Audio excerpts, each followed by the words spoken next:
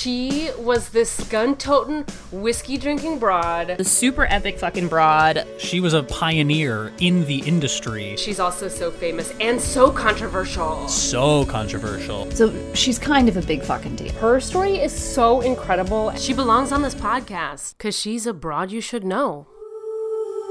Hello and welcome to Broads You Should Know, the podcast about amazing and noteworthy women from history. I'm your host, Sarah Gorski, and I am here today with a returning guest, Reverend Dr. Barbara Gorski, aka my mom. Hi, Mom. You could say something. Hi. I'm excited to be here with you, Sarah. Well, I'm so glad to have you back and so excited to have you join in on this series. If you're listening for the first time, here's what you need to know right off the bat. We are in the middle of a series, They Called Them Crazy. And each week we're looking into the life and legacy of a woman whom society at some point dubbed crazy. And why were they called crazy? Were they certifiably insane by today's standards? Or were there other reasons that they were called such in their lifetime? And that is what we are interested in finding out. And we split this rich subject matter into a few mini-series. We started with Prolific Broads, and then we moved into the next mini-series, Visionary Broads, which is where we're at right now. So we started with the legacy of Hildegard von Bingen, who was both prolific and a visionary, actually. And then we talked about Catherine of Siena last week and her mystical marriage to Jesus. I should also say, longtime listeners, you might remember Reverend Gorski joined us at the beginning of the year, and she talked about Sister Carrie Miller, and she was just one of the nun broads we've talked about on this podcast until these visionary broads these last few weeks.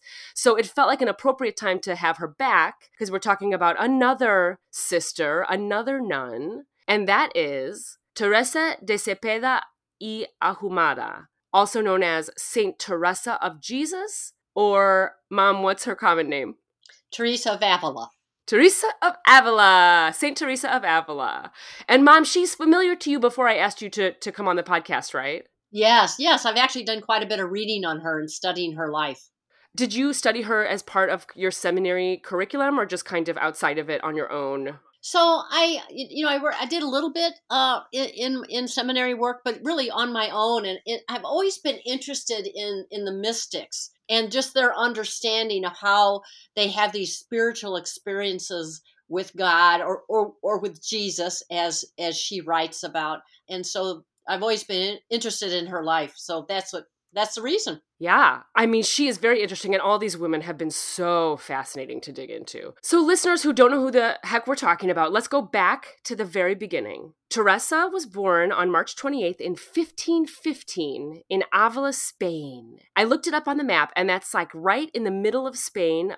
It's about an hour and a half drive from Madrid on today's roads. And so the first question we always ask when we talk about like some of these older broads / not contemporaries is, what is the world like in 1515? And in England, there's a lot going on. Mary Tudor marries Charles Brandon. Thomas Wolsey is made cardinal and chancellor. All that drama in the English church approaching Henry VIII happens a little bit after this. The conquistadors are landing in Havana, Cuba, and the French are beating back the Swiss and retaking Milan, which at the time was a huge deal. Now most of us probably don't even know that happened. And Raphael was painting the Vatican at this time period. We're in the middle of the Renaissance period, post-Black Death and all of these people who died in the plague, right? But in Spain, they're undergoing some different and really intense times. I'm going to take a quick second before we circle back to Teresa to talk specifically about Spanish history at this time period. Because when I started my research, Mom, I didn't actually know anything about Spanish history. Do you know much about that time period? No, I really don't. Not very much, looking just at Spain. Well, so taking it back a couple centuries, in 8th century, a lot of Spain had been conquered by the Muslim Umayyads. So it was an Islamic state. And the stubborn Christians retreated kind of up into the northwest corner of Spain.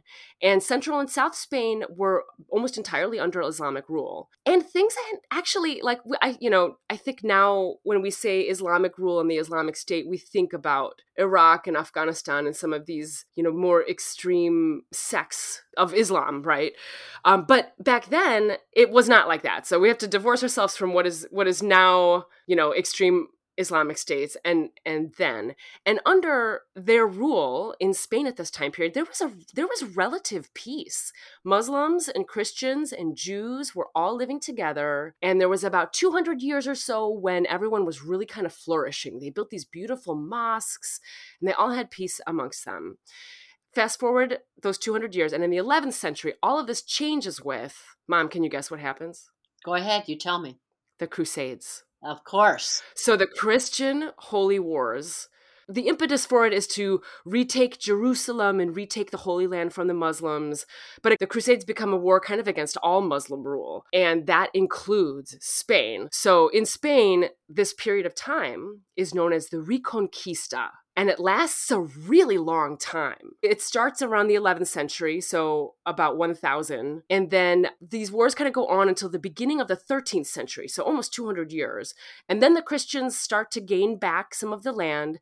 And this is partially due to the fact that the church was sending its soldiers, its knights, its holy knights. They were all kind of coming in from all these corners of Europe. And so they started to get more and more forces. And finally, at the end of the 15th century, in 1492, so 1492, this is 23 years before Teresa is born, the two major Spanish kingdoms are Aragon and Castile. They unite and they push out the last of the Muslims. And Spain is fully under Christian rule. And led by a king and queen from 1492. Do you remember who the king and queen were at that time?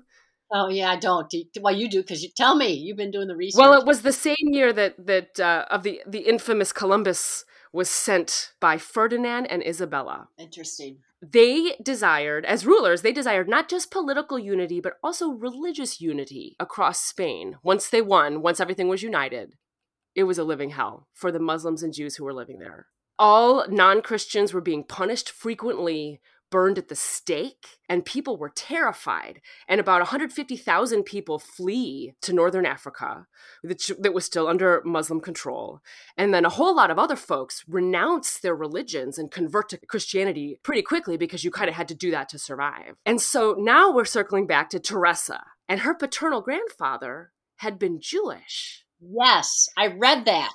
And so in all of these upheavals and wars, he converts to Christianity because he needs to stay alive and he doesn't want to leave. He doesn't want to go to Africa. At some point when his son, Teresa's dad, was very little, the Spanish Inquisition comes for him. And they allege that he has returned to the Jewish faith. But he was able to convince them he was a true convert. They eventually give up their fight. Now, this was common. It was the equivalent of kind of the Salem, the witch hunts, the trials. They were going after anyone that was not Christian. And so they had this Inquisition, and everybody was suspect, and everybody was questioned, and everybody was punished if they were found to be guilty, right? But he was not found to be guilty. And then Teresa's dad grew up to become a pretty successful wool merchant. And he became one of the wealthiest men in Avila. And he was able to buy apparently a knighthood. And with all this kind of success and wealth and knighthood, he's able to kind of shake off the stigma of his dad's Jewish heritage. And he really fully assimilates into Christianity. And he had a first wife before he married Teresa's mother. The sources didn't say. I'm assuming his first wife died in childbirth or from some other reason, because they didn't divorce back then. Not good Christians did not divorce. And so her dad had 3 previous children from his previous marriage, and then he marries Teresa's mom, and Teresa is born in 1515. So she's the 4th child. And they were a, quote, dedicated Christian house. And I would imagine after the Inquisition that being a very dedicated Christian house was like pretty important, right? And even at a young age, Teresa is she's obsessed with stories about the saints and the great medieval knights and all the things we just talked about, right? Like the Christian wars against the Moors, they called them the Moors. And so she reads all these stories and she's kind of obsessed with it. And when she's 7 years old, her and her brother Rodrigo run away from home to, quote, seek martyrdom fighting the Moors. And apparently their uncle catches them before they're able to get out of town, and he brings them back, and nothing comes of that further. But I think it's like indicative of like kind of the girl that Teresa was, right? She's kind of this, she like loves to read, and she's like obsessed with these stories, and she also heavily ingrained with kind of these church doctrines from an early age. Did I miss anything, Mom, in what you know of her young childhood? No, that's really accurate. But I was just going to comment that I think it tells us a lot about who she is as a strong person. I mean, the thought of she wanted to go and fight, right? The Moors at the age of 7, it tells you about this internal strength she had and this conviction, right? To have influence in her world. I just think it's a great story to read. Yeah, and I didn't read. I didn't. My other sources didn't tell a lot of other stories from her childhood, so that's kind of all I have of kind of her very young childhood. But when she's 11, is the next kind of seminal moment in her life is when her mom dies. So she's only 11, and Teresa is absolutely grief-stricken and motherless, and she kind of dives into this notion that the Virgin Mary is her spiritual mother. And so the Virgin Mary kind of replaces this kind of hole in her life now where her mother has gone. And I think, which was common at the time period, she was sent to a local school, and that school was run by the nuns. So she wasn't sent to the nunnery. She wasn't sent her vows. She just was going to the school that was run by the nuns. And so she goes to school, and she gets her education. Because she's from a fairly, her family's pretty wealthy and all that. So she was one of the more educated women of her town and of that time period. And after completing her regular schooling, her family was kind of trying to get her, like we've already said, they're kind of like dedicated Christians, and they really were kind of trying to push her, it seems like, a little bit towards the church. And she resisted for a while, but after a little bit, she relents. And I wish I had a little bit more research about kind of that decision to relent. But finally, in 1536, at the age of 20, and to the disappointment of her dad, she decides to enter not one of the stricter convents, but one of the more local, easygoing Carmelite convents of the Incarnation. I guess there were more strict options, and she chose the less strict one. Also, apparently, one of the sources I said that particular convent was built on top of land that had previously been a Jewish burial ground. I find that kind of dark. I wonder how much that kind of like went into her decision. She begins to read a lot, specifically about prayer. And she's reading and studying kind of more deeply into these things. And she falls very ill. And this is, did you ever find out what it was that made her ill? Do they know what it was? She just gets really sick. First of all, I don't think they did diagnosis in those days, right? Like when she's sick, who knows what it was? But yeah, it was a turning point for her, this illness she had. Yeah, because she's almost bedridden for a whole year. And she can't really do very, some like other broads, we had like Frida Kahlo was bedridden because of physical injuries, but Teresa was just ill, and all she could do was kind of pray and read and think, right? She in her bed for a whole year. She also at this time, I think, receives a copy of the Spanish translation of St. Augustine's work, Confessions. And I don't know, have you read that one, that book, Mom? I have read that. It's really powerful, actually. Yeah, what is it? What is it about, or what's the kind of like summary? Well, I'm trying to actually recount some things. It's just about thoughts on faith and God and leadings of the Spirit and how we're to live our life. It's kind of a guideline, I believe. Yeah, the sources I found said that book kind of helped her to realize that holiness was possible. And that Teresa found a lot of solace in the fact that St. Augustine once was a sinner, yes, who now was so holy. And she wrote in her autobiography that she was, quote, very fond of St. Augustine, for he was a sinner too. I mean, she related on some way. She felt herself to be a sinner, and then she really lobbed onto that of like, oh, there's hope for me too. If St. Augustine can overcome sin, maybe I can too. So I don't even know. I don't have a sense of what it was she felt like she was a sinner in. Did you read any of that? No, not really. But what's really important about this part is that it actually begins setting the road for her future interests in her writings. So with Augustine, she realized that there are things you can do to develop a deeper spiritual life, right? Like there's things you can do. It's not like you're doomed to be who you are now, that there's a pathway to growing deeper in your faith. And that leads her then to a lot of her work then that follows that you're going to talk about. Yeah. Well, later in her life, when she reflects on kind of this terrible time of illness, she talks about how and this is specifically in relation to her spirituality, is how she rose from the lowest stage, recollection, through the, quote, devotions of silence. These are like the stages as she lays them out. And then eventually she makes it to the devotions of ecstasy. And the devotions of ecstasy is considered, or was considered, a perfect union with God. And during this final stage, she frequently experienced a rich, quote, blessing of tears. So these very intense emotional moments. So this is during her illness. And she, all of this during her illness, she nearly dies, but she ends up recovering. And she attributes her recovery to the miraculous intercession of Saint Joseph. Mm-hmm. I don't know who Saint Joseph is. I didn't look him up. But apparently there was divine intervention, and that is what saved her from death. At this time, too, right following upon this is when she starts to experience her visions and ecstasy, she calls it. But not everybody at this time period in her life believed that she was actually connecting with God. So there were some people around her, some of her friends, sisters, other people in the community, they doubted kind of as she's talking about how she's talking to God and going through these devotions and having all these connections, they're like, well, I don't know, girl, like this could be, you could be talking with the devil. This is kind of like, you better be careful. She did have a lot of people questioning her, but she was always seeking the wisdom of others to help discern with her if her visions are real or not. And so that's come to the part where she went to a confessor, but she actually had multiple confessors, different people, and they were men who were known to be wise and deeply spiritual men.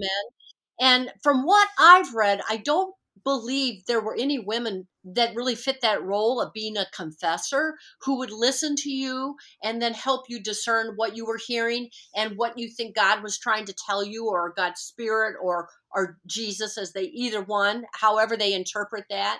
So she wasn't so confident to say, what I'm experiencing is the truth. I have no doubts. She really did listen to the voices of people around her, trying to be open to seeing what was the truth, because it was also thought that Satan talked to people too, right? I think you mentioned that it could be the voice of the devil or evil, right? And so how do you know if that's really the voice of God? And she really tried to discern that with the help of many people. Was it common to have a confessor? Like as a nun, did you get are you like assigned a confessor generically, or did you just get a confessor when you had like some, I don't know much about the Catholic organization and like.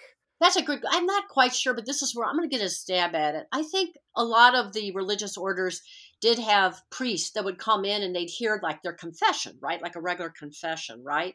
And so that person could also be a person who could advise on what you're doing. So I think it's a common language, but I do know what I read about Teresa is that she actually sought out certain people because she wanted to get somebody who she thought could really listen to her and hear her, because there were some people who totally disregarded what she was having, like they didn't believe in her, right? So she had to kind of seek people who could hear her and listen to her. So she had to kind of do some work to find somebody, right, who would listen to her. Well, and I imagine, given the context of everything we talked about at the beginning here, if you were thought to be consorting with the devil and whatnot, we're still basically in the Inquisition. Like there were still inquisitors, and actually through her life, she ends up, I don't want to spoil anything in the future. So being wrong and thinking you're divine and then being told you're not divine by like the authorities was like a heresy. Very punishable. It was heresy. It's punishable by death, I'm sure. It was heresy what it was. She had to always be careful about that. Her life was always at risk because of that.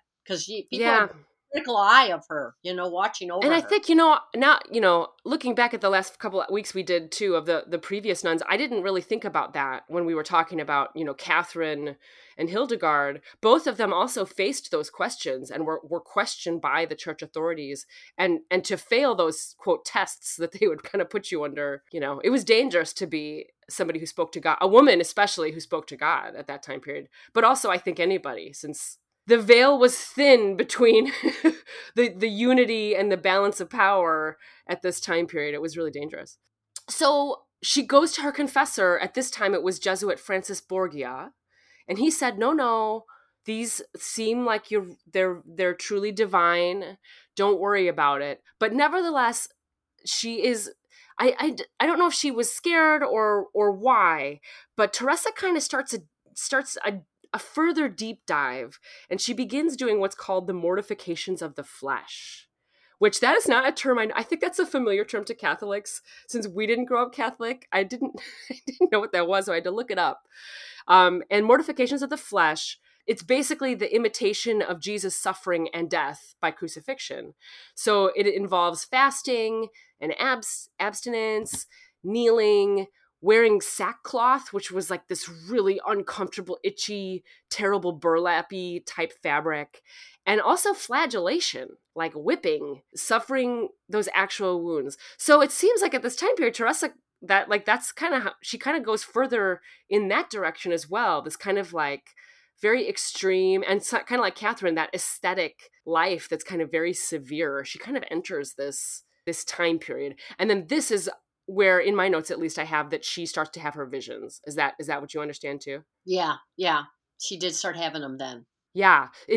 On June 29th, apparently, in 1559, Teresa has a vision wherein Jesus Christ himself presented himself to her in bodily form. And nobody else could see him. It was just her. She could see him, but he presented himself to her.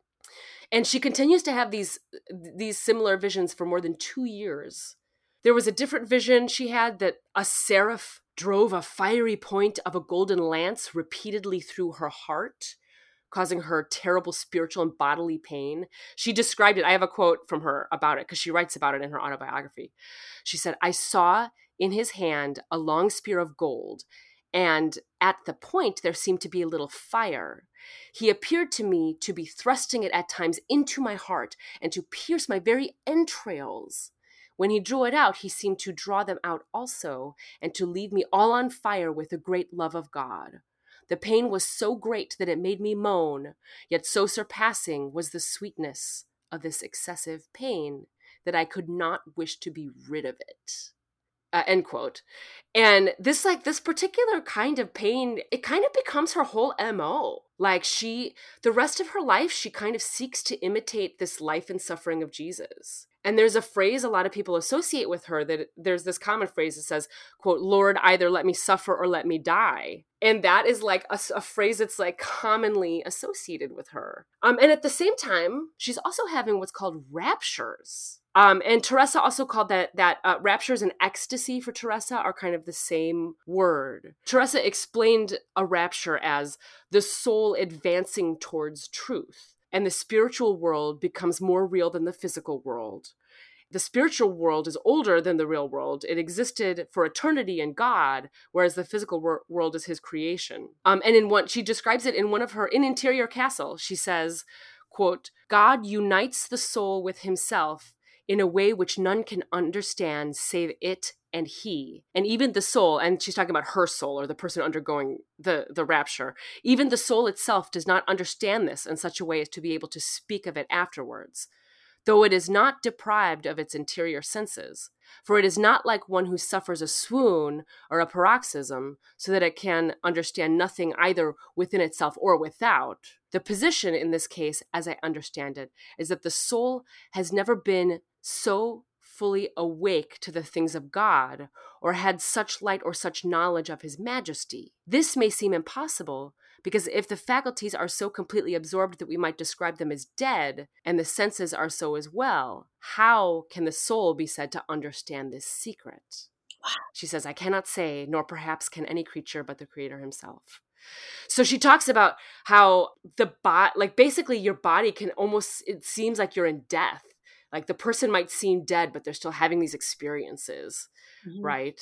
Right. In these trances, right? Didn't they say she was literally in these trances? She looked like she was like not present at all. Yeah, she said that, quote, "For when he means to enrapture this soul, it loses its power of breathing, with the result that although its other senses sometimes remain active a little longer, it cannot possibly speak. At other times, it loses all its powers at once, and the hands and body grow so cold that the body seems no longer to have a soul.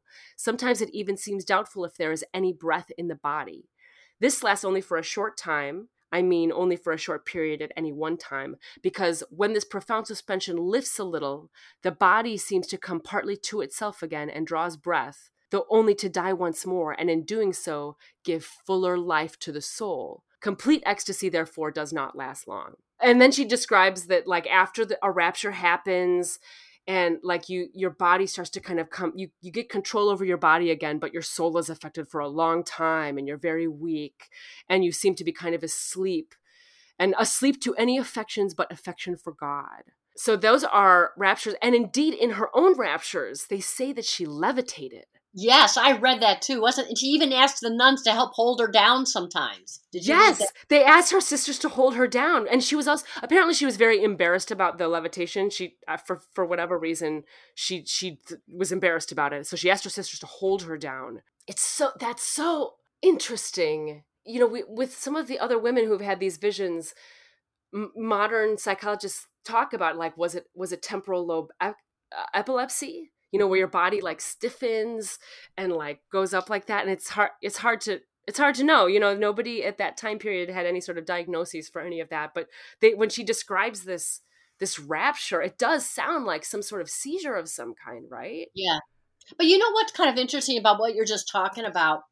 It's kind of interesting to think about that because I think your listeners are going to think about this too. Is we've always wondered about the soul, right? Like the soul, is that a separate part of us, or is that the same as our body when we talk about our soul? But I love how Teresa is talking about the soul as being like this presence of God that is within her, right? That's separate from her body. I think that's really fascinating to contemplate that. Yeah. I mean, so these visions, as with the other nun visionaries we've talked about, is, you know, she becomes really popular for having these visions. She becomes kind of like this public figure in Avila. Mm-hmm. I mean, we focused a little bit on these seizures and visions, and they happen for a number of years, though not for necessarily her whole life. So as this is kind of happening, it's hard for me to kind of align at which point what kind of happens in the sequence of things. But we talked a little bit ago about how she had joined kind of one of more of the easygoing cloisters. But Teresa here is diving deep into this, like these mortifications. She's having these visions. And apparently she starts to become very agitated about the laxity rules in her cloister. The quote, original idea of the cloister was to provide this closed environment where nuns could pray and strengthen their spiritual practice away from the outside world. But at this particular convent she was at, wealthy people and politicians could just kind of come in and talk with people. And the conversations weren't really about God. They were about all the things that were happening in the world at the time. And I'm sure that includes kind of all of this fallout of the unification and Inquisition, all that stuff, right, is probably all a part of what was being talked about. And Teresa longed for a return to the old ways of the convent. And she resolves to create a new reformed Carmelite convent. And she gets the support and approval from her spiritual advisor, different than the other guy we talked about before. He was a Franciscan priest named Peter of Alcantara. And then a friend of hers, Guimara de Ulla, was a woman who had a bit of means, a rich woman, and she decides to fund the project for Teresa. And in 1562, they found the San Jose Convent, or St. Joseph in the translation from Spanish. And it's a little house with a little chapel, apparently. And this is a new convent she's created. Not one of the giant old German churches, we think of Hildegard and those, but this is a tiny little homegrown convent. And compared to the other convents around at the time and the one she came from, San Jose was very poor. It didn't have all these like hundreds of wealthy patrons coming in every day. And the locals were really upset about it. They were like, what is going on here? We don't like this. It's not supported.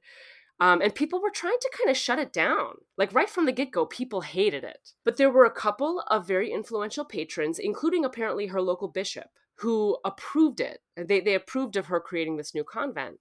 And so slowly but surely, it starts to kind of gain public approval. And so in March 1563, the next year, Teresa moves into the new convent. And as she does so, she kind of takes on these new vows or revised vows of abject poverty and renunciation of property ownership. And she also, before she does this, she gets permission from the Pope. She starts to like run these things up the whole flagpole. So for various reasons, she she makes sure she like gets approval for everything. She probably because she's really smart and she knows she needs that if she's going to survive, right? So the Pope gives her his stamp. She takes these new vows, and these new vows kind of become the foundation of the sort of constitution of the convent. This new convent is exactly what Teresa wants it to be. It's like a return to these old, stricter monastic rules. She doesn't even stop there, though. She kind of takes them further. And these things we just talked about, the flagellation, all that stuff, she kind of brings that in too. And she also, their convent, had never heard this word before, discalciation. They were discalciated nuns. Do you know what that means, Mom? Yes, I do. It means they didn't What wear does it shoes. mean? They didn't They wear didn't wear shoes. shoes. Discalciation is shoeless. They were the shoeless convent. And this is like return to super, super old school, strict nunnery. Yeah. And she takes these first 5 years after she moves in there, she really kind of remains in seclusion. Yes, In prayer and in writing. 5 years that she was in seclusion. I mean, but Hildegard was in seclusion for like 40. You know, you compare these kind of crazy nun stories and you're like, wow, 5 years doesn't seem like a lot compared to what some other people did. But in this time of seclusion is when she writes her autobiography. So she was encouraged, I think, by all of her advisors and confessors to start writing down these experiences, these visions, these progressions of faith and of communication with God. She also, so in 1565 is when she writes her autobiography. Then she also writes one of her seminal works, The Way of Perfection, and where she's kind of cloistered away. In 1576, she actually undergoes an official inquisition. A whole bunch of people get uppity again about her convent. And because her writings and her wisdom, people are like, she's very popular because of her visions. People will show up for advice, and through like the gate, through the gate of the convent, she'll like give them advice back. And she's kind of the spiritual advisor in a way to like a lot of the people of Avila. But the people who don't like these like super conservative ways are, continue to be unhappy about it, even though she had the official approval of the Pope and everybody else. What I remember about that is when they started the Inquisition again, after she'd already started this reformed convent, then she actually agreed to go in to like retire and not pursue any more expansion of this new convent for several years. Yeah, for a couple years, she stops all of this kind of Reformation work because she is under the thumb of the Inquisition, and she appeals to the Pope. And after a long period of appeals, she finally kind of gets reinstated and is allowed to kind of recontinue her work. And what she ends up doing is forming the same type of strict convent all over. She opens all these new convents. And I think like in total in her life, she opens 17 convents. And due to her work, at least the same number, if not more, monasteries for monks open with the same kind of stricter return to these kind of, I mean, what do you call them? Like strict, what do you call this branch of the church, I guess? Conservative? What I want to add with this is, she became good friends with St. John of the Cross. You might have come across his name a little bit in your research. They became very, very close friends. And he was in the male counterpart to hers, and he wanted to reform his male monastery. And so he was going through that same kind of reformation for the men that she was doing for the women. And he actually went through a lot of tough times too in the same process, because people become threatened by these changes. So yeah, it really started to spread, people became interested in that. Yeah. Well, and at the time period, we think about it, there's a reason that like in the US, it's in the Constitution, the separation of church and state. Like in this time period, there was a lot of influence between the politics and the church and a lot of those goings-ons, right? So new movements within the church kind of threatened the way of life for, I think, the way a lot of people were kind of enjoying their life back then, right? And they didn't want to lose the stability of that. And this is what is kind of good to add right here is you'll remember the Protestant Reformation is happening almost at the same time now. All right. So that had to do with Martin Luther, who was, did his thesis. He nailed on the door. He wanted the church to change. and really become different than it was. Like he wanted the service to be in a language that people could understand instead of just Latin. And so as that Reformation is happening, I could see where all of a sudden the Catholic Church is looking at itself too, right? Where what's happening to us. And I think Teresa was probably influenced by that in a way, thinking, no, we don't want to become more liberal. We don't want to, get lost in the Protestant Reformation, but we want to go back to where we were, right? So she's kind of tightening down, even though the Catholic Church is also going through a Reformation, it's interesting to know that. So all the churches were changing in that way. Well, yeah, because in England, Henry VIII wanted to get divorced and the Catholic Church wouldn't allow it. And so that, that's like a huge origin story of how the church starts to splinter. So I'm sure that like Teresa, being very smart, is also witnessing kind of some of those happenings from afar. And the Pope is too, for that matter. So, when she gets it's interesting because we talked about this a little bit with Catherine too, but you go to the Pope for papal approval, papal state approval, and they had a lot of reasons for wanting this kind of return to kind of this more conservative view, because it was really fracturing the church and their power over all of these countries. Even though obviously she was thrilled to have the Pope's blessing, I think like as looking back today, we can also see why the Pope would have wanted that, right? Like, why is it convenient for the church to approve these people that are really trying to bring back the kind of this religious state sort of being? So I don't have, I didn't get as much research in about these books, Mom. Do you want to talk more about some of her writings? Well, I'll talk a little bit about The Interior Castle, because that's a fascinating book. I've actually read it a couple times.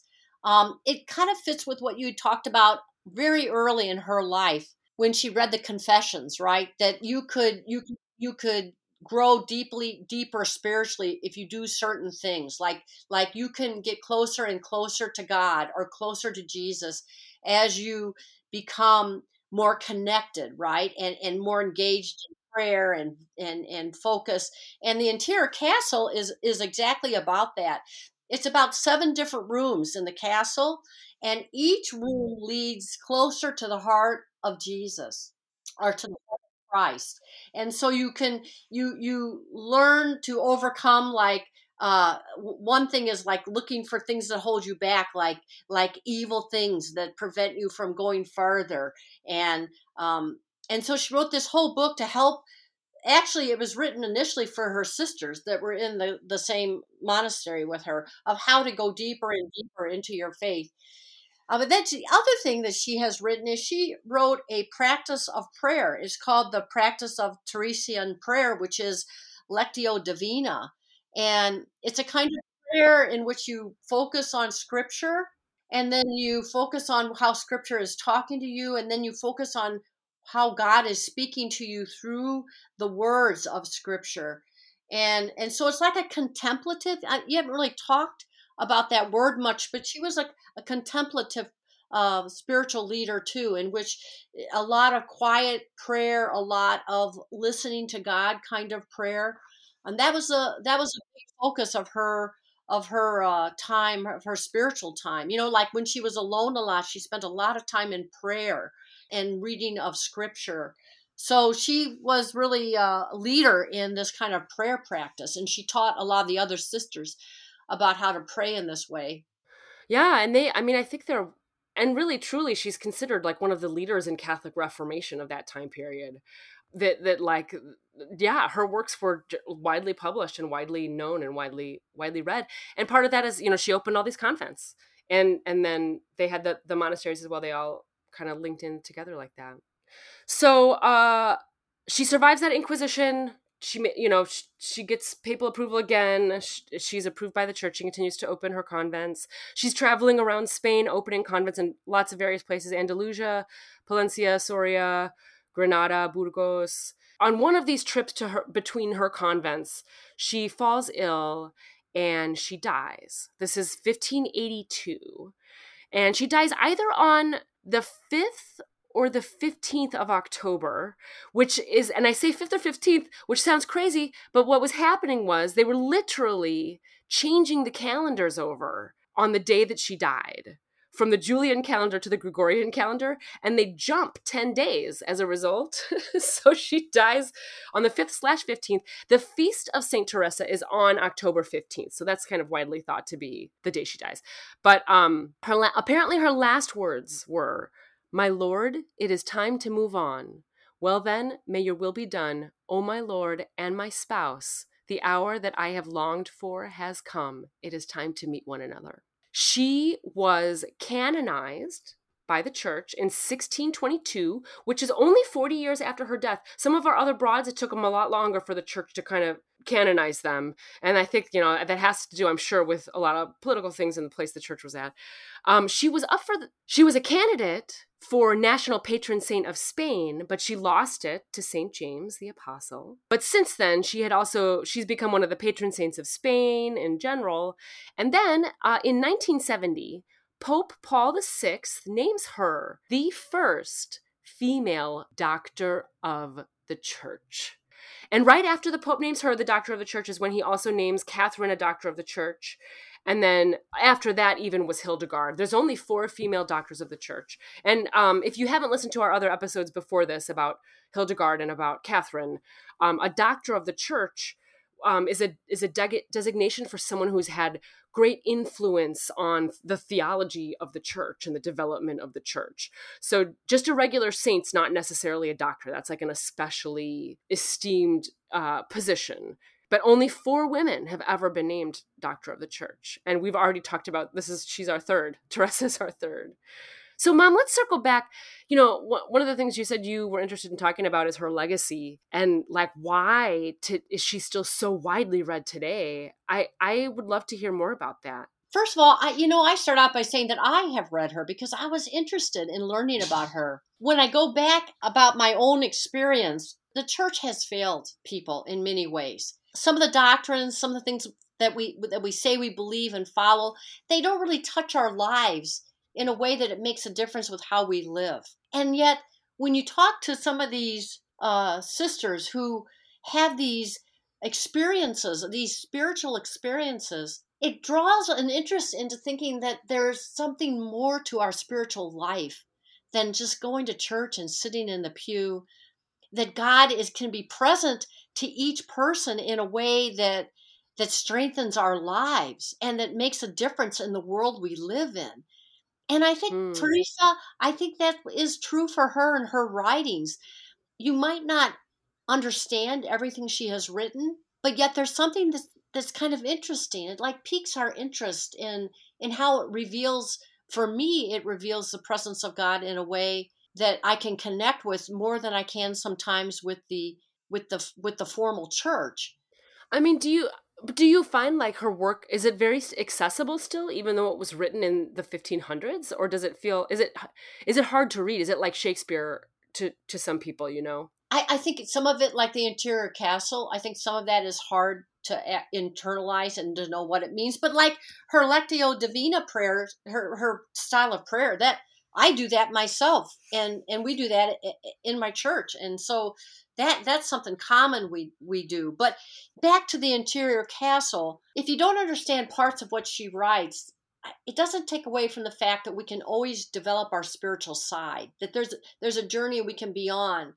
And I think that's the piece that we can hang on to with her writings, right? That we're just not doomed to be who we are right now, but there's a path of growth for us that she can lead us in, even if you don't understand or even if you don't agree with parts of it. So, I mean, that's the piece that interests me, but I'm also a pastor, so we'll just hold that up and mark it, right? Like, for some people, they might not even think God's present, so it all just means nothing. But if you're contemplating a spiritual life and you think that there's some there, I think it's intriguing, some of the stuff she's written about in our spiritual journeys. It's so interesting. Like these studies inward are always so interesting to me. And like, I think of her, and I know they're totally different women and not even close, not even, but I think of her kind of on the same spectrum as Frida Kahlo. And I think I said that a little bit earlier, where Frida was trapped in her bed and she looked inward and she created all of this art that has really kind of affected people for so long, but it was all looking inward because she was stuck in bed and she couldn't get out. And I think of like Teresa is kind of on the same spectrum in the sense that the work that she did was done from this place of being stuck, both literally when she was ill, but then also like as a woman, like at this time period. You know, one of the things I've talked about in the other episodes about these visionaries is how women of this time period, you know, they were treated like dogs. They couldn't own property. You know, they were tied, their value was tied to their man, their, you know, in their life if they had one. And in the church as nuns, like nuns had like no power. Like, but they were safe in their cloister. You know, the cloister provided protection and it fed them. And so that was like a place of safety and refuge for women, and especially for women of the time period who maybe didn't really care for what was outside those walls, right? Mm-hmm. And so what's interesting is that these visions that these women had to me and these raptures, like that is what elevated their status in their time periods. Mm-hmm. That is what made them somebody worth listening to and going to advice for. Mm-hmm. And I said this before, you know, I'm always interested in the question of like, well, did they actually see visions? Like, or was it like I said, like, was it a seizure? Did they have epilepsy? Did they have, you know, all these other various things? Did they eat a bad mushroom? You know, like quite literally people have visions today that you can connect into science more because we know science better and we understand the body better. But I do think that, you know, these women, all of the women, at least that we've looked at in the last couple of weeks, I do think that they really truly believed their visions were true. And that, you know, or else they wouldn't have risked their lives to go to these church leadership and to make these movements and to create these great works, because heresy was right around the corner. To be called a heretic was the end of it, right? Yeah. And the heretics didn't make the books really in terms of history books and the legacies of the church. I think the other women that you have talked about as well as Teresa, I think, you know, they really believed that what they had experienced was worth the risk of their own life in order to share it with the world. Like I think that they realized that it was not something for them just to keep within themselves. And I want to say, even though you're right, like who knows, maybe some of them did have seizures and some things like that. But yet you had to say there had to be something truthful about what they did, because otherwise people would just have thought they would have discounted them. I mean, look how easily you could discount a woman in those days. And yet she became a real leader, well respected. And I think that speaks to how her visions spoke to other people in their lives. Yeah, I mean, it certainly speaks. I mean, all of these women did go to their confessors, and they did make sure they did kind of check those boxes, which is something I don't think I really said in the previous episodes. And now that I am understanding, now that you explain more to how that worked with the confessor, it makes much more sense. Like the pieces fall into place a little bit more about how that works and how they did do it through the right channels. And so, you know, I still can't help but also be reminded though, that the people that were giving her the thumbs up and the Pope stamping her approval, you know, everybody has ulterior motives too. And that's true. So even though, you know, her visions were divine and she thought they were divine, whether or not the Pope really thought they were divine, who knows? Yeah, but you know what you're saying there is important though, is sometimes people do things for the wrong reasons or for the right reasons, right? But what's amazing is she survived regardless of the reasons. Even if the Pope had ulterior motives for letting her develop this or form this new convent, she did it for the reasons because she felt called to do that, to deepen her spiritual life, right? It was a spiritual journey. And so sometimes it doesn't matter. It's like what it tells us is that when women have courage and strength and they have something to share that's important, is that nothing can stop them. If they're tenacious and consistent and they just keep moving forward. And that's what makes all these women that you've been talking about so amazing and so important for us to learn about them. They give us courage in our own lives to go against barriers, to become people we didn't know we can be, right? Yeah, that's why they're broads we should know. Right. That's why St. Teresa of Avila is a broad we should know. Thank you for being here today, Mom. I love talking with all this about you and talking about Teresa. What an interesting woman. Yeah, she's changed my life. I love reading her stuff. Yeah. Well, you've piqued my interest. I'm probably going to have to check out Interior Castle or maybe even her autobiography. Who knows? Because it sounds interesting. The palaces, the rooms you move through in your interior castle is like, it almost sounds like a fantasy novel, but then it's her spiritual journey. Who knows where it comes from? Well, thanks for being here. As always, it was a pleasure to have you, and especially to have your expertise with the church and with faith, because I think that really provided an insight into not just Teresa, but to all of the women we've been talking about, and about the journeys they went on as a result of their experiences.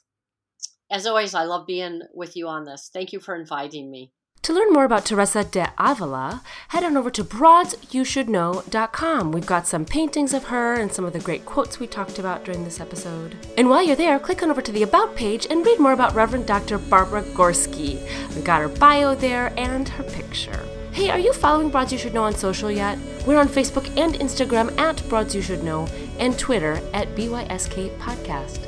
To suggest a broad, fill out the form on our website or email us at broadsyoushouldknow@gmail.com. If you're a fan of this podcast, I'm asking you, please help spread the word about us by sharing your favorite episode with friends and family. And better yet, leave us a review on Apple Podcasts. Those things really help new listeners to find us. Broads You Should Know is produced by me, Sarah Gorski, and edited by Chloe Skye, with original music by Darren Callahan. Finally, if you really enjoyed St. Teresa of Avila's story, then you should probably also check out a few of our other Broad episodes, including Hildegard von Bingen and Catherine of Siena, other visionaries. And then we also have Christine de Pizan and Mother Teresa. See you next week for another Broad You Should Know.